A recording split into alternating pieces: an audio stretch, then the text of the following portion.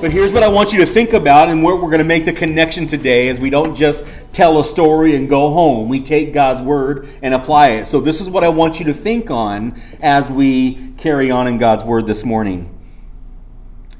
That your view of God, your view of who God is, will unequivocally determine your entire outlook on life. That's going to be our focus this morning. Your view of God, what you think about God, will undoubtedly shape your view of the world around you. So that's what we're going to look at today in what happens. So let's start reading in verse 16. Let's read through verse 24, and we'll kind of get into our study today. Verse 16. As we were going, and just a little point of reference, remember who's writing this book of Acts? Luke. So Luke has now joined this party because you see the transformation of the tone. It goes from they and them to we.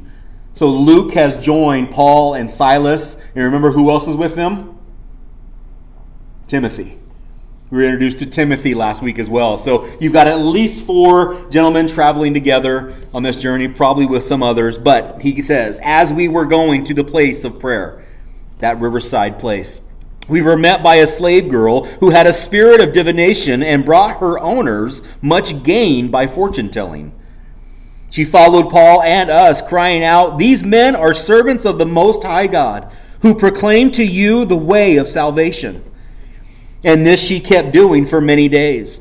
Paul, having become greatly annoyed, turned and said to the spirit, "I command you in the name of Jesus Christ to come out of her." And it came out of her that very hour. But when her owners saw that their hope of gain was gone, they seized Paul and Silas and dragged them into the marketplace before the rulers. And when they had brought them into the magistrates, they said, "These men are Jews, and they are disturbing our city. They advocate customs that are not lawful for us as Romans to accept or practice." The crowd joined in attacking them, and the magistrates tore the garments off of them and gave orders to beat them with rods. And when they had inflicted many blows upon them, they threw them into prison, ordering the jailer to keep them safely. And having received this order, he put them into the inner prison and fastened their feet in the stocks.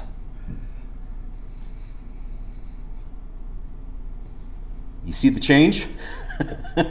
We're not talking about quiet conversations by the riverbank anymore.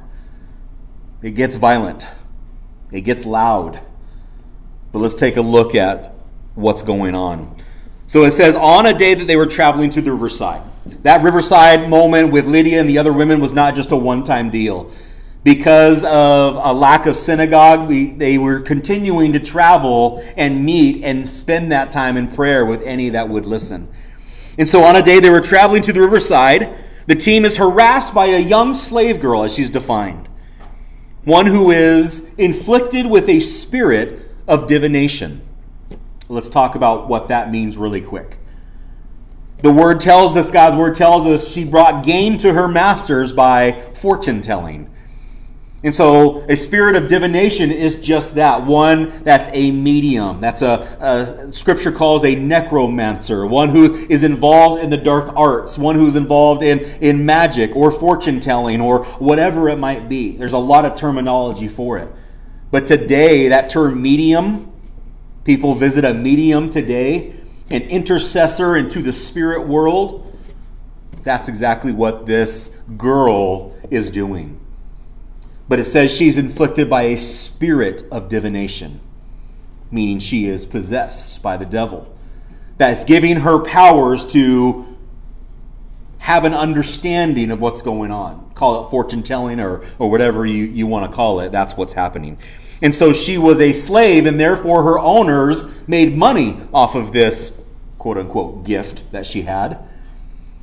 And so she's now harassing Paul and Silas and the others, saying, "These men follow a Most High God and are telling you the way of salvation." But Paul would understand, being a former Pharisee and someone who's very familiar with God's word, what God has said about things like this. There are multiple scriptures, but just one specifically in Leviticus chapter 19, verse 31, God speaking says, "Do not turn to mediums or necromancers. Do not seek them out and so make yourself unclean by them." That's God's word. Paul would probably understand that there's more scriptures in the Word of God than just the one. And so multiple times God would speak to this. But remember, the enemy is not going to relent. In whatever he believes, in whatever ground he believes that he owns, that he controls, he's going to do everything in his power to control that territory. Right? That's why, remember, in the battle that we have right now, the conflict that we have, based on what Jesus said, he says, "I will build my church and the gates of hell will not prevail." So the gates of hell have been set up in and around Philippi. They are claiming territory in that land because there's no synagogue. God's word is not prevalent, and so therefore the enemy was just attacking the people and setting up camp there. But yet Paul comes in, and so the enemy sees Paul, Silas, and the others as a threat to their dominion, their territory. And so they act. But do you see the sleight of hand that the enemy used? She's a slave and she's under control by somebody else. She's imprisoned to her circumstance. But also that imprisoned by the enemy who is using her to speak fortunes or whatever else for gain. But by the words that she uses against Paul and Silas, what is the enemy doing? Did he tell a lie? No. He very plainly said, "These men are following the Most High God. They're proclaiming you the way of salvation." Everything that enemy, that spirit was saying through this slave girl was accurate. It was true. But for what intent?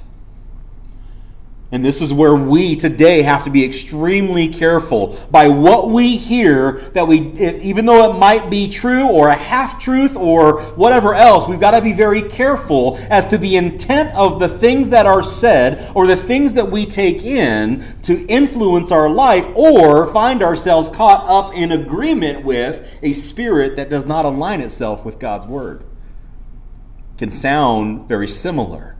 It's a problem with a lot of other religions and things today. They sound similar to Christianity. They sound similar to a true biblical faith, but the reality is, just because they use some of the same words doesn't mean the intent is the same. And that's what's going on here. What the enemy was saying was really just a half-truth. It's exactly what he did in the garden original with Adam and Eve. He said, "Did the Lord really tell you that you couldn't eat of the tree?" He said, "You will not surely die, but your eyes are going to be opened, and in so doing, you will be like God." And that's what God was saying, that's what your death would be, is that you would be awakened to the reality of your circumstance, and you would be like God. And so God was trying to confine you to that. That lie that he told sounded true enough to Adam and Eve, and they partook, and sin entered the world, and here we are today. But Paul's team, did they need advertising? They could have allowed this girl to continue to speak that word, that phrase, but they didn't need advertising. They didn't need anybody else to proclaim what they were doing or why they were doing it. How many times did Jesus hush the spirits during his ministry? God doesn't need help from anybody else. But had they just let that go, they could have maybe brought a lot of confusion to an area that didn't have an understanding of who Jesus was and what he did and what God he represented. And that's what we want to kind of spend a little bit of time talking about, because in this area of Philippi, remember, it's a Roman colony, and Rome has its own form of religion. It's also in Greece. And the Greeks have their own form of religion. And within the Greeks and within the Roman religion, they each have hundreds and hundreds of gods. So when this young slave girl is proclaiming, these men are following the Most High God, anybody that's hearing her would think, well, which God? Is it Zeus? Is it Jupiter? Is it Apollo? Is it any one of the other hundreds that exist? Because the term God is applied to God of the sun, God of the sea, God of the harvest, God of everything. But Paul had rebuked the evil spirit. Had he rebuked the evil spirit in the name of God Almighty, again, a lot of the people would have went, in the name of Zeus? Who? What God are you talking about? But he doesn't do that, does he? He responds with the name that is above every other name, that these people need to be introduced to. And so he responds in the name of Jesus Christ. Come out of this girl. And that spirit immediately responds and leaves her. Micah chapter 4 verse 5 reminds us that this is an issue that will last until Jesus returns and makes all things new. Micah 4:5 says, "For all the peoples walk each in the name of its God. But we will walk in the name of the Lord our God forever and ever." Gods have existed from the beginning of time. God's command to the Israelites in entering the promised land was to do what? Rid this land of its gods. Tear down their altars.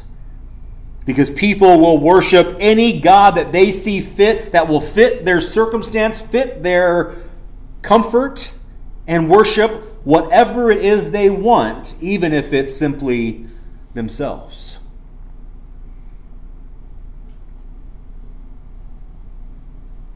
Paul would later write to the Philippian church.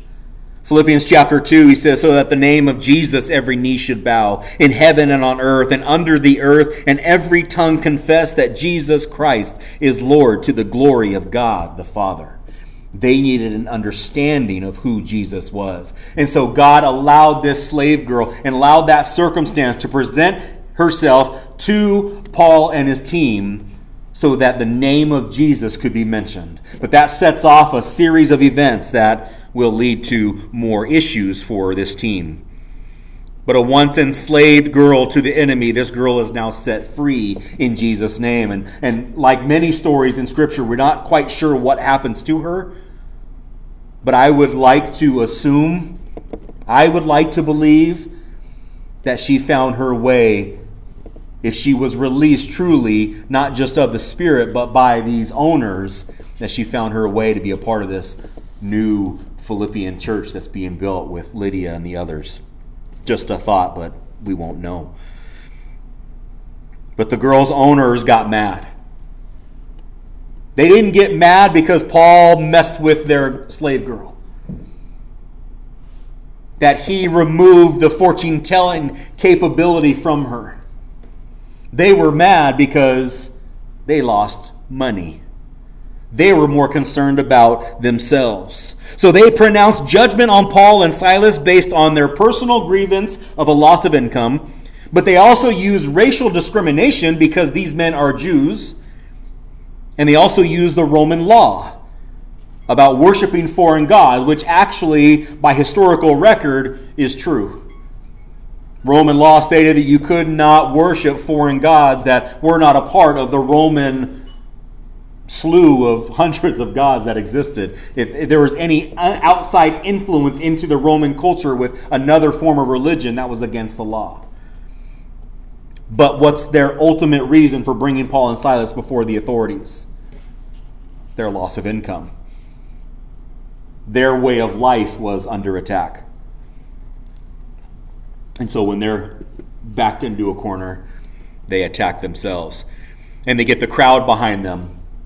This crowd turns into a mob, and you know, the crowd joins in the effort, speaking and yelling against Paul and Silas, and they joined in, and Paul and Silas are then beaten with rods. How many times, we don't know, but one beat of a rod, I'm sure, hurt. But they were beaten, meaning multiple times with rods, and they were thrown into the inner prison. kind of makes you wonder, right? It make you think of anybody else that was brought before the Roman magistrate and beaten and unjustly convicted of crimes that he didn't really commit. And does that sound familiar? Well, let's look at verse 25 and really get to the heart of what I had presented in the beginning. In verse 25, Paul and Silas are in prison. Their feet are in the stocks. Verse 25 says, about midnight, Paul and Silas were praying and singing hymns to God, and the prisoners were listening to them. We're just going to pause there. Could you raise your hand now and believe that you would find yourself in the exact same position because of your faith in Christ? You're convicted, beaten, imprisoned, and find yourself singing worship songs to Jesus?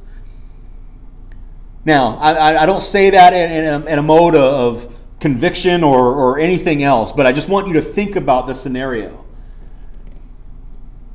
Because I think our human mind would get the better of us. Our flesh would get the better of us. Jesus, I'm just trying to present your word to people. I'm just mentioning your name and I'm beaten. I'm thrown in prison. Think about Paul specifically. Was this his first issue of persecution? No, you go back a couple chapters and he was stoned almost to death. And here he is continuing on to preach the name of Jesus, and now he's beaten and thrown in prison. He would speak to that later on in Scripture, but here they find themselves praying and singing hymns so that the other prisoners are listening. You can imagine what they're listening to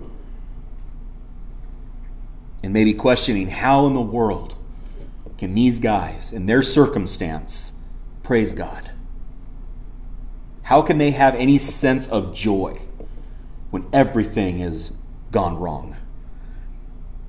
So in the midst of their persecution, they pray and sing. Paul would write again to the Philippian church later in chapter 2, verse 17. He said, even if I am to be poured out as a drink offering upon the sacrificial offering of your faith, I am glad and rejoice with you all. Paul saying, hey, if I am killed, if I'm beaten, if I'm in prison, if I am that sacrifice that needs to happen so that this church can grow, whatever Christ wants, then I'll find joy in that. He would later write in 1 Thessalonians to the church at Thessalonica, which he will visit and we'll see in just the next chapter. But in 1 Thessalonians 5, he would write, rejoice always, pray without ceasing, give thanks in all circumstances, for this is the will of God in Christ Jesus for you.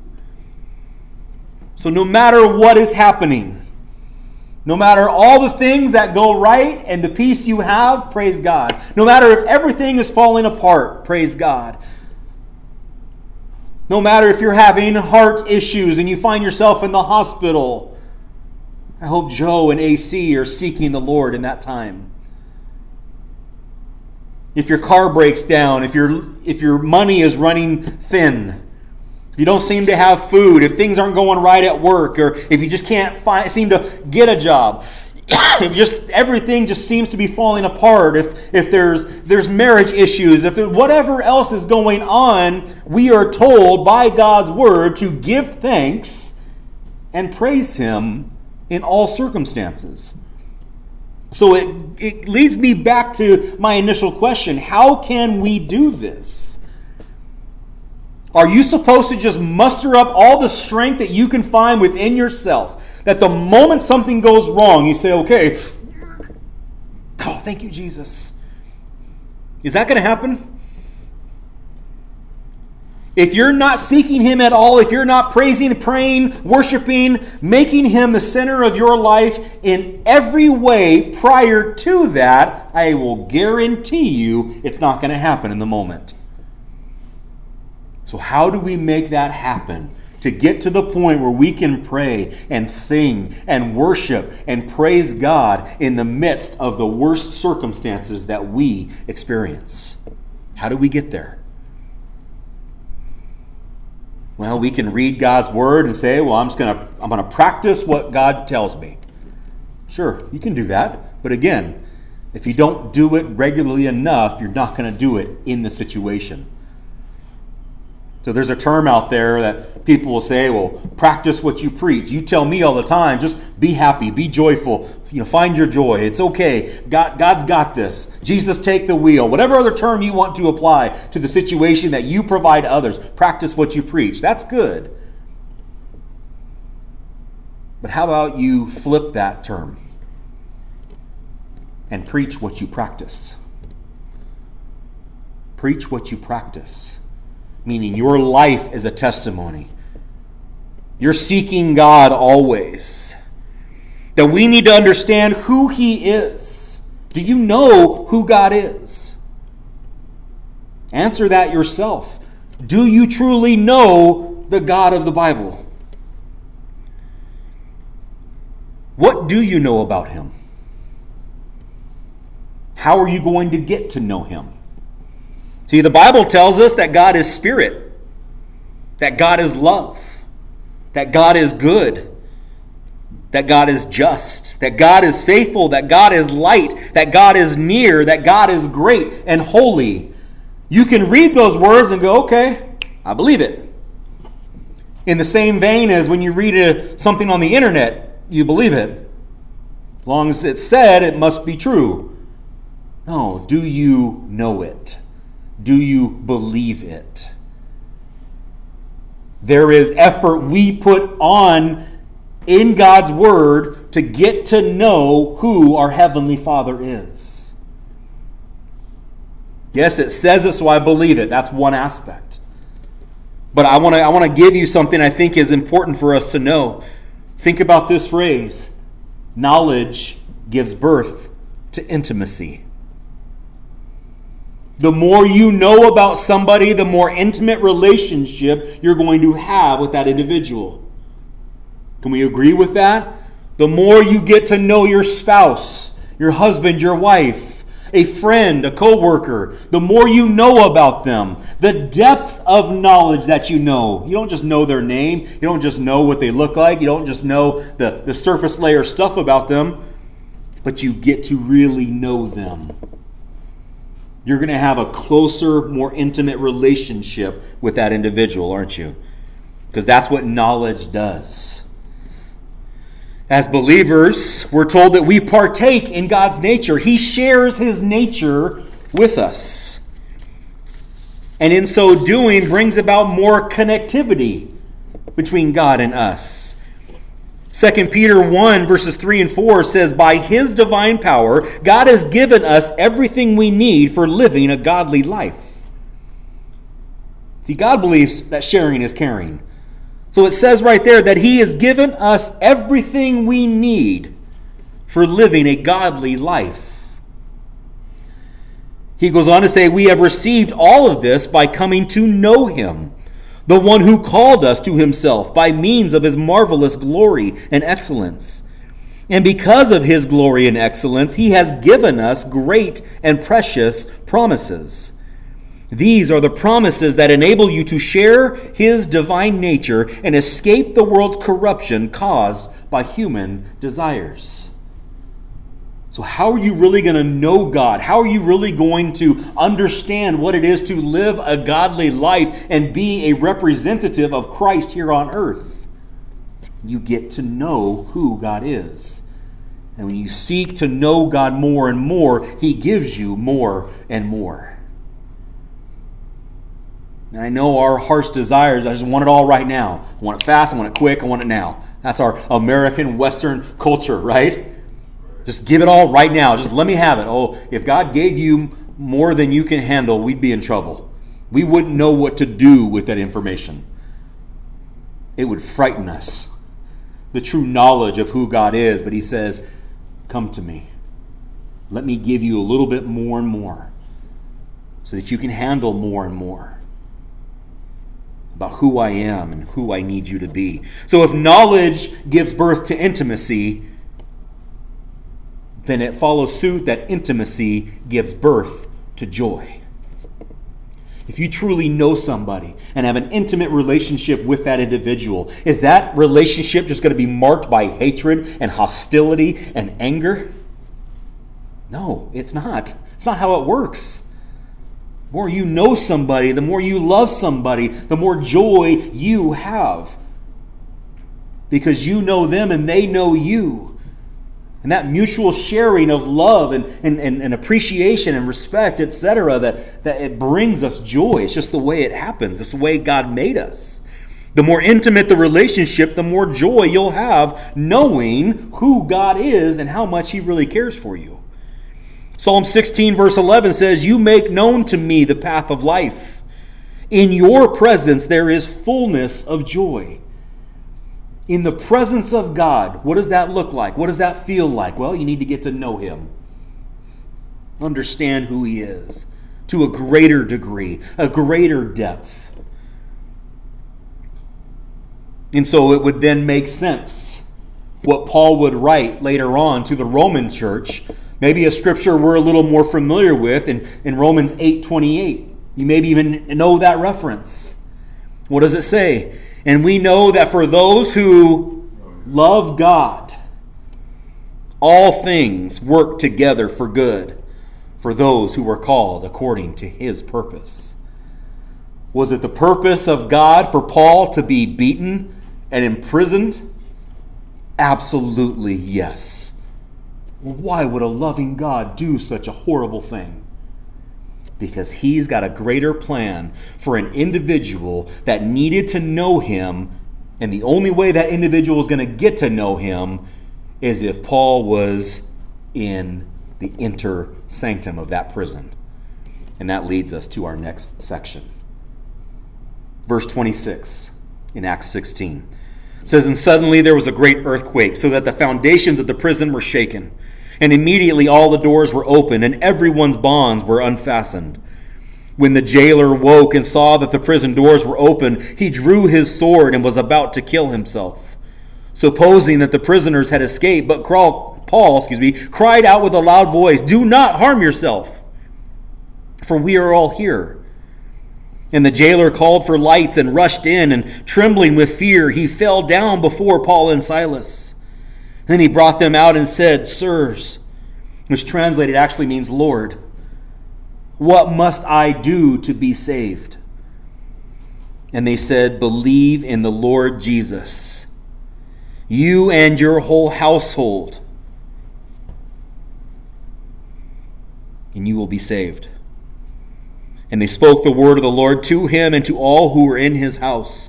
And he took them the same hour of the night and washed their wounds. And he was baptized at once, he and all his family. Then he brought them up into his house and set food before them. And he rejoiced along with his entire household that he had believed in God." See how God works? See, this jailer in his whole life was committed to his work. He was fully invested in what he was doing as the jailer in that town, in that colony. Probably because of his position, had a lot of power, a lot of authority. Was probably a maybe former military, a very strong individual. But he was committed to what he was doing. So at the moment of perceived failure, that under his watch, the prison doors were opened.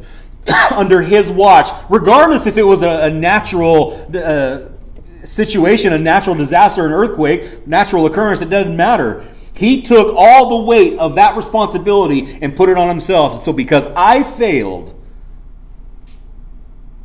I'm going to do everything I can to save myself and therefore kill myself and take my life under my control.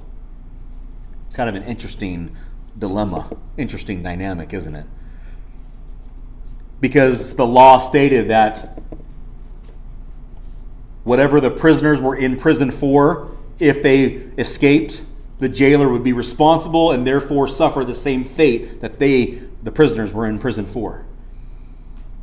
So some of those prisoners were in for a capital crime and maybe were going to be punished by death, and therefore he knew he was going to lose his life at the hands of others, so he tried to take his own life. But Paul immediately senses his need. His immediate need for love and understanding and compassion. And that's why Paul would cry out, "Don't! Stop! Hey, we're all here. Don't worry, nobody took off. Yeah, the doors are open. Yeah, the chains fell off, but we are all here." Paul wasn't just speaking for himself. He was speaking for everybody. Because remember, as Paul and Silas were there praying and singing hymns, the other prisoners were listening. And maybe at one time, because the jailer was so close, his maybe had a house connected to the jail, that he was listening to their prayers. He was listening to their songs. And that's what brought him to a position of humility. When he got that felt love and compassion from Paul and Silas, that he saw and heard what they had just gone through, their unjust conviction, their beating, their imprisonment, for what? For believing in a God so much that they prayed to and worshiped and praised and rejoiced for in the midst of their hurt and sorrow and imprisonment, that became such a powerful testimony to the jailer that he needed to understand what it was that they had. And so he dropped on his knees. He said, "What must I do to be saved?" And Paul's response was, "Believe. Believe in the Lord Jesus." Again, there's the name of Jesus. "And you will be saved." Now I want to take a moment because I think I want to bring further clarity to this word believe. It's important for us to understand. How would you, in fact, let me hear from you really quick. How would you, in one word or two words, define believe? What does that mean? Trust. Faith. Okay, we'll go with those. Trust and faith. Absolutely spot on. And I've used this example before that you all proved that you have faith. You have trust. You proved that. I see that in you. You know how? You sat down in those chairs. That takes faith and trust.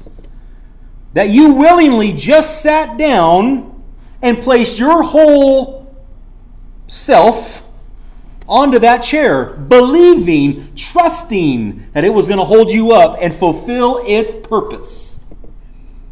Or did you come in and take out your scientific notebook and check all the screws and determine the weight of steel or aluminum and the padding of that chair and make sure everything was tightened up before you sat down? Did you shake it? Did you move it? Did you scientifically prove that chair was going to hold you up before you sat down? I didn't see anybody do that, but I'm going to assume no. No, you just sat down. That's faith. That's trust. But what I want to bring to your understanding is that belief is even deeper than that. And let me give you a visual understanding of what that means. That if you look at the definition of this word, it means to accept. Believe means to accept, to trust, to rely on, to commit yourself to. I believe in something or someone so much I'm committing myself to them. I believe in my wife, and so I marry her, commit myself to her, trust her. But there's another definition I love because it really elevates the meaning of this word. You know what it is? Believe means to throw myself on as stable and trustworthy. To throw myself on. Now, this became real, this definition, for me just recently. We went on vacation and we traveled to Arizona, and one of the stops on our trip was to this town called Jerome, Arizona. It was a mining town. Because in Jerome, Arizona, it was like something to the effect of, at the height of the mining town, $1 billion worth of copper was mined from the mines there in Jerome. $1 billion in that day. Like, talking about like early 1900s, $1 billion. Tremendous mining town.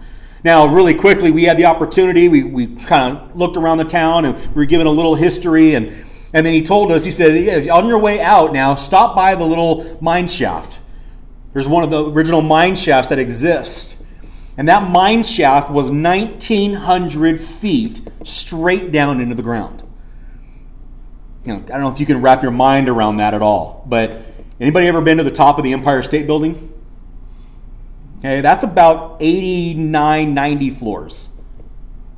So 900 feet, 1,000 feet maybe to the, what do you call that, antenna thing? Now, double that. At least 2 Empire State Buildings on top of one another could fit into this mine shaft. This thing is deep.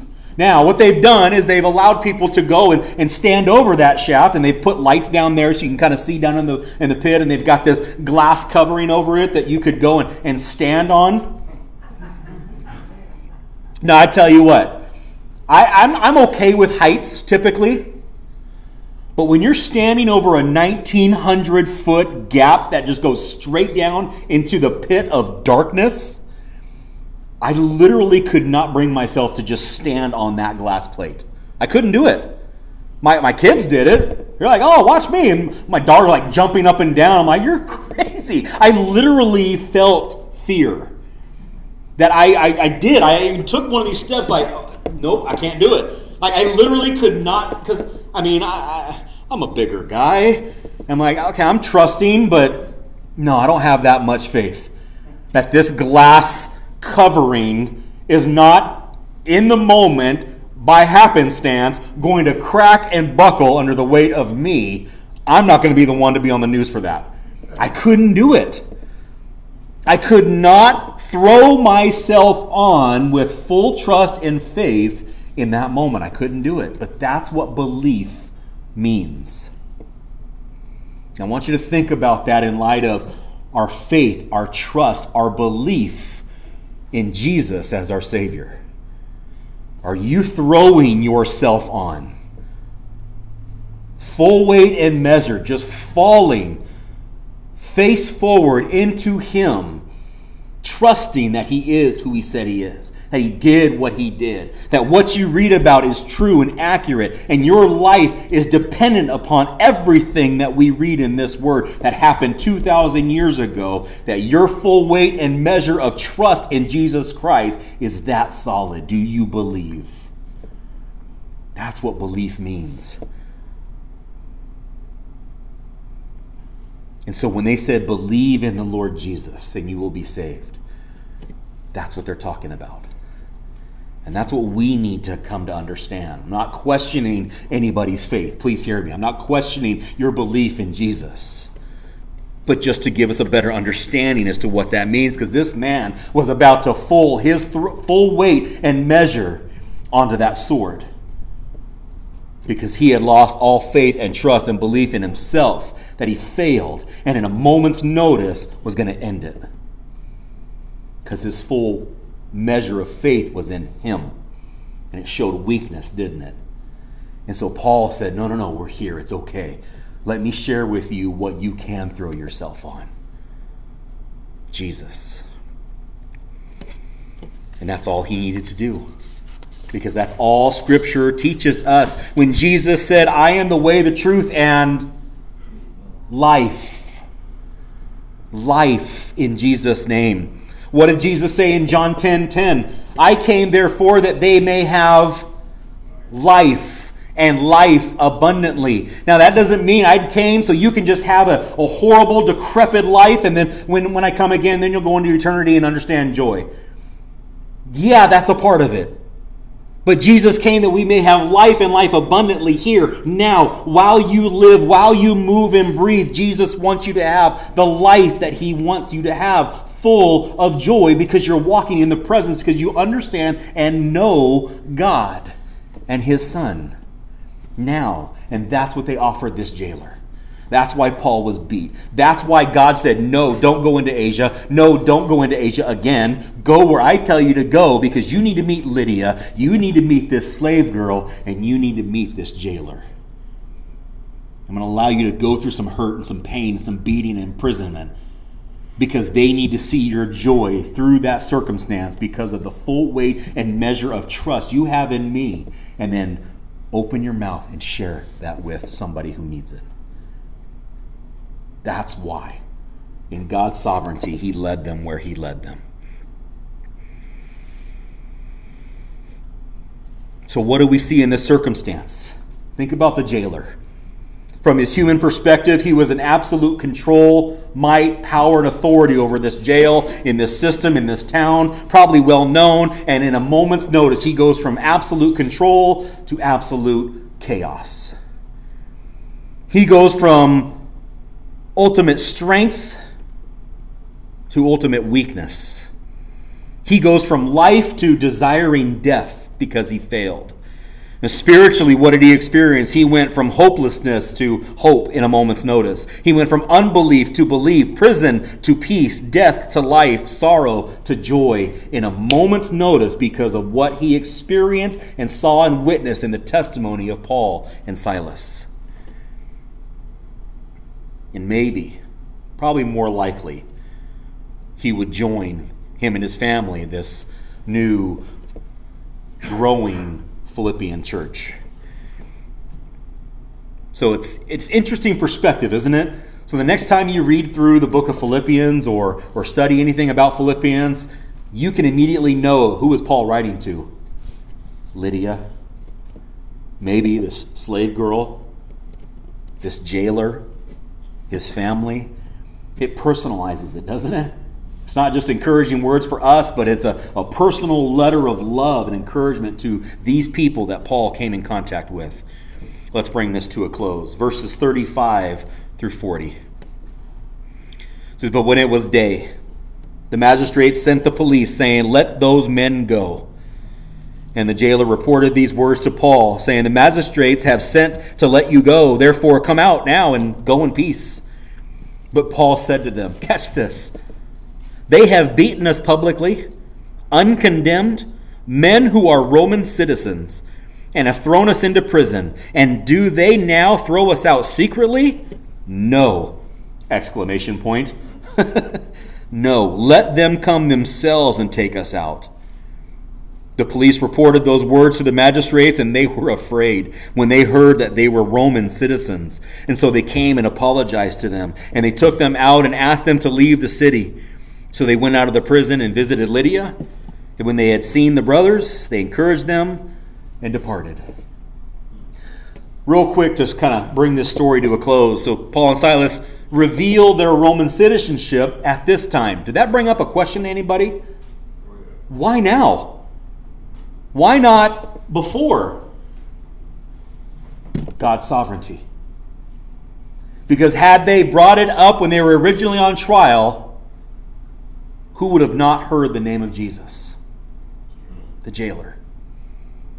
So they could have used their power and maybe had proof. They had proof. They carried around their citizenship card, for lack of the Roman term for it, and could have said, "Nope, Roman citizens, we're good." Had they just taken care of themselves, they could have gone on with their business, gone on with their missionary journey.